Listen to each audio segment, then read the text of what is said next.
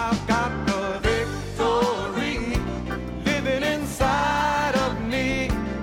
I got the greater one I can overcome.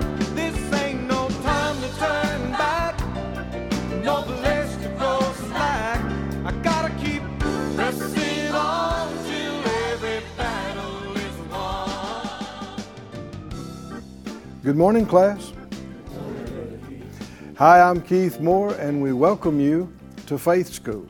Faith School's the place where my spirit is fed, where my faith grows stronger, and where I learn how to be an overcomer. That is the will of God, that we overcome, or that we're victorious over, that we win every thing that we're dealing with, every problem, every issue, every conflict, that we not be overwhelmed, overcome, but that we overcome. And one of the keys is that you get in faith, you stay in faith, and faith is positive. Faith is not talking about, there's no way, it can't happen.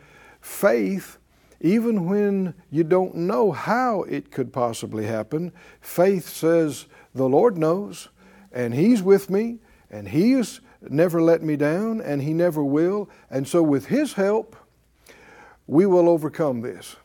With His help, when the dust clears, we'll be standing here with the victory. Hallelujah. Somebody say, with His help, we will overcome. Hallelujah.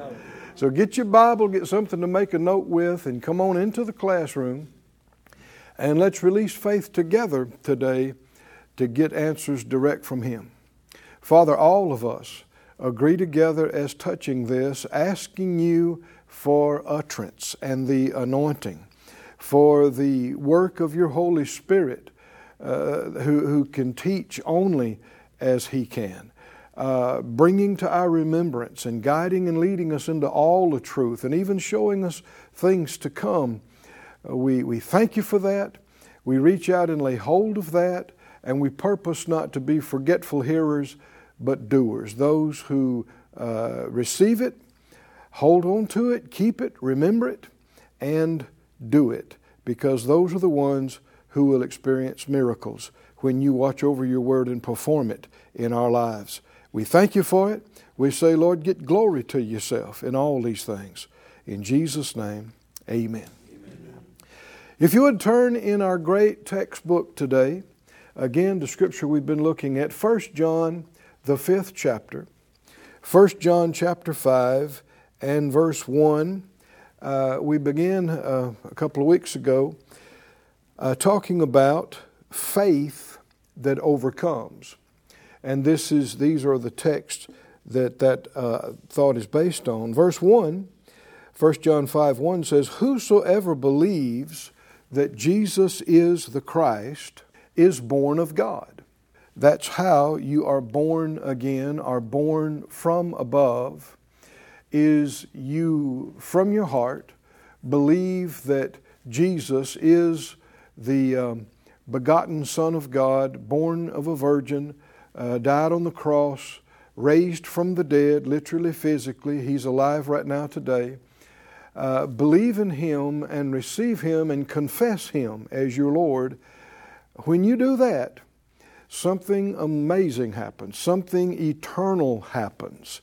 Your spirit is remade, not healed, not restored, recreated. You become a new creation on the inside. Old things are passed away. It's not the old fixed or healed. It's new creation. And when that happens, not the man on the outside, is not just your thinking and your mind or your body, but your spirit, the inner man. And you are born of God. Now verse 4 says, for whatsoever is born of God overcomes the world. Now that shouldn't be a shock to us, because whatever God does is going to be preeminent over everything else. It's going to be God doesn't create failures. God doesn't create things that are inferior. And you and I and everybody that has been born of Him, we were not born to be conquered. We were not born to fail. We were born to overcome. We are conquerors and more than conquerors through Him that loved us. Said out loud, I'm born of God. I'm an overcomer. I'm more than a conqueror. Now, you won't always look that way. You won't always feel that way. And that's where faith comes in.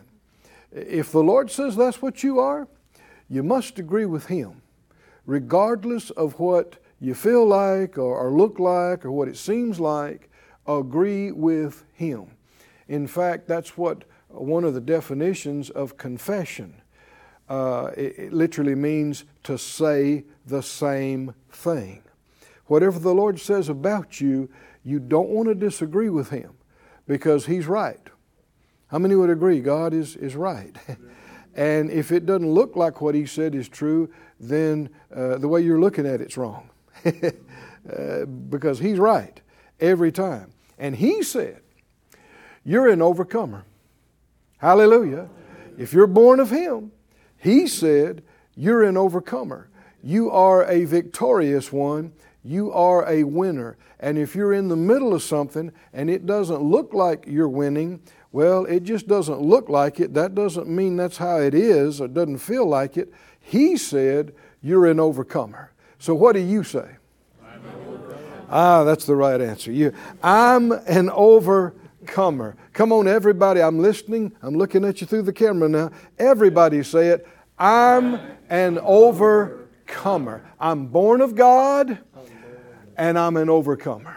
Hallelujah. Say it again. I'm born of God and I'm an overcomer. Isn't that what He said? He said, for whatsoever is born of God overcomes the world. Then He says, and this is the victory that overcomes the world. This is how that the overcoming is accomplished.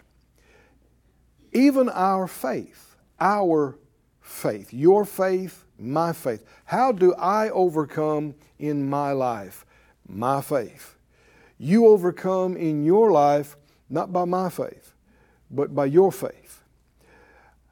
Your faith, my faith, is the victory that overcomes the world. He goes on to say in the next verse, he says, who is he that overcomes the world but he that believes that Jesus is the Son of God? Believing that is not optional. Sometimes people say, well, we all have our different beliefs and we're all children of the same God and we're all going to the same place. That is absolutely not true. That is not true. The Bible Jesus called some of the most religious people of His day, the leaders of the synagogue, the scribes and Pharisees. He said, you are of your father the devil. Everybody's not in the family of God. You must be born again. You must be born from above. And how's that accomplished? You must believe that Jesus is the Christ, the Son of God. If you don't believe that, you're not saved. And if you're not saved, when you die, you won't go to heaven. Everybody's not going to heaven when they die. And people say, well, you believe what you want to believe, and I believe what I want to believe. I've got a right to my beliefs. Not if you're a Christian. If you're a Christian, we have a book. It tells us what to believe. We're not to just make up our own goofy ideas and say, well, that's what I believe. You can believe anything you want to believe. But many people believe lies. And no matter how strongly you believe a lie, it won't make it true. And the sad thing is that many will be drawing their last breath when they realize they believed lies their whole life. And when they slip out of their body and they leave this life and they come to the realization there is a God, there is a heaven, there is a hell, there is eternity past this life, and there's only one Savior, Jesus. and they rejected Him. It's one of the saddest things you could ever think about, is that people would leave. Dying is not the worst thing that can happen to you, friend.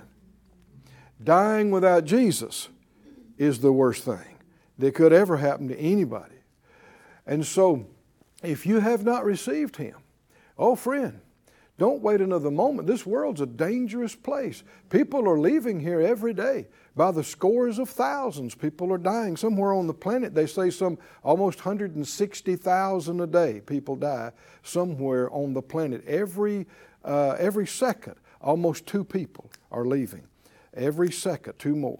2 more just left. 2 more just left. And before long, it's going to be 2 more. The Lord tarries is coming. Me and you are leaving here. And you don't have to be afraid to die if you know Him. If you're born from above. And not only if you're born of Him, do you leave here and go to be with the Lord, but while you're here, you're an overcomer if you're born of Him. Hallelujah. We don't know who's watching right now or who has or has not received Him, but friend, you can receive Him right now. Everybody either affirm or reaffirm your faith with me as I pray this. Say it out loud. Father God, I believe in you. I believe in your Son Jesus, that He died on the cross, paid for all my sins, all my failures, all my mistakes. And I believe you have raised Him from the dead. He's alive right now, King of kings, Lord of lords, soon to come again. Jesus, I receive you and all you have done for me. I believe you are the Christ, the Savior, the Redeemer, the Son of God. And I confess you as Lord of my life. Thank you for saving me. Oh, hallelujah. Just lift your hands and thank the Lord. Thank the Lord. By His blood you are washed, you are cleansed, you are redeemed. This is how you are born of God. This is how you are born again, born from above, how your name is in the Lamb's book of life. Hallelujah. There is nothing better. There is nothing greater. Nothing, period, than to be saved. Hallelujah. And so then, when you know that you're born of God, know you're saved, you can live down here without fear. People say, what if I die? Well, at some point, the Lord tarries is coming. You are going to die. You're going to leave here, but you don't have to be afraid. Because when you slip out of this body, you're going to depart and go to be with Christ, which is even far better than anything you had down here. Can you say amen? Amen. Go with me, if you would, to Romans, the 10th chapter. Romans chapter 10, we're talking about being born of God, being an overcomer, and the thing that enables us to overcome is our faith. And Romans chapter 10 talks about this same thing. Verse 8 says, what says it? The word is near you, even in your mouth and in your heart. That is the word of faith which we preach. That if you will confess with your mouth the Lord Jesus, and shall believe in your heart that God has raised Him from the dead, you shall be saved. That's what we just did. And that every one of us, if we were already born of Him, it's because we did that sometime prior. And if you did that for the first time a moment ago, then it says, you shall be saved. You are and you will be saved. For with the heart man believes unto righteousness, and with the mouth confession is made unto salvation. These are the 2 big components of faith. Believing in your heart and confessing or speaking with your mouth. God is called the Father of spirits. And He is Spirit Himself. God is Spirit. Scripture says, and He seeks those to worship Him in spirit and in truth. Well, the way God has always functioned is by faith, by believing and speaking. We're told in Scripture that's how He created the earth. That's how He created our star, our sun. That's how He created the mountains and the oceans and all the creatures in the sea and on the land, and how He spoke into us, human beings, the living Spirit. God conceives things in Himself, in His heart, if you will, and He believes it, and then He releases that power of belief and faith with His words, specifically chosen words that release the power of that vision and life and faith. And we're told to be imitators of God as dear children. What does that mean? Well, just like He functions and operates, He has called us and is teaching and training us to operate. How?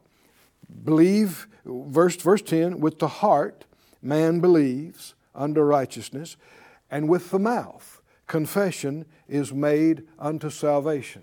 It matters, friend, what you believe and what you say. It is governing your life. Whether you think it is or not, and sometimes people say, oh, I don't believe in all that stuff. It don't work for me. It just did. You're saying you don't believe it works positively, and you say it doesn't work positively, so it's not working positively. But it is working negatively. When you learn the power of this, you will become much more guarded of what comes out of your mouth. You will watch more carefully the things that you say and your reactions. If you really believed that everything you said would happen, how would you talk? Would you make any changes? Huh? What if you said, you got upset and you said, this is killing me. Plump. I just can't take it anymore. Well, these things are having an impact. And the more you believe in what you say, the more of an impact it has. And a lot of things people say, and they don't really mean it, they don't really believe it in the beginning, but after they say it for 10 years, they do. They get to the place where they do believe it, and the more you believe it and say it, the more it is shaping your life, your view, your response and reaction. The Bible says, just like the rudder steers the ship, just like the reins steer the horse, the tongue steers the life. You could call it the steering wheel of your life, is what comes out of our mouth. So it's very important. And if you think, well, I don't know if I believe all that. Don't just say you disagree with me. What does this word say about it? Well, do a study on it. It's worth your time. Find out. There's a lot of good materials about this, but life and death, the Scripture said, is in the power of the tongue. Life and death. Does it matter what we say? Yes. How much does it matter? According to the Bible, it's life and death. Life and death. And it is faith, and it's, it takes the same effort. You're going to be saying something all the time instead of saying, nothing ever works for me. I just don't understand. I take one step forward and I get knocked back two. Nobody likes me, and I just don't understand. All of that is creating problems for you. It is setting you up for failure in the future. It is blocking grace. It is opening the door for chaos. And you could use that same breath and say, everything's working out for my good. God is working, bringing good things to pass in my life. I have favor everywhere I go. And everywhere I go, I have victory. I call every need met. I call every bill paid. I call my body healed. Now, when you start talking like that, even church-going people will look at you and go, what? What? What are you doing? Oh, you're part of that confess it, possess it bunch, aren't you? Well, do you like possessing things? You're part of that, claim it and frame it and blab it and grab it. Well, you can make fun all you want to, but who said if you'd believe it and not doubt, you'd have what you said it would come to pass? Jesus said that. Jesus said that. So you got to watch who you're making fun of. No, what you say matters. Come on, say it out loud with me. What I say matters. The words of my mouth are shaping my future.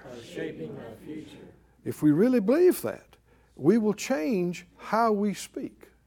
Now he goes on to say in this, he said, verse 13, whoever will call on the name of the Lord shall be saved. How then shall they call on him in whom they have not believed? They won't, they can't. How will they believe in him in whom they have not heard? They can't, they won't. How shall they hear without a preacher? They can't. How shall they preach except they be sent? They can't.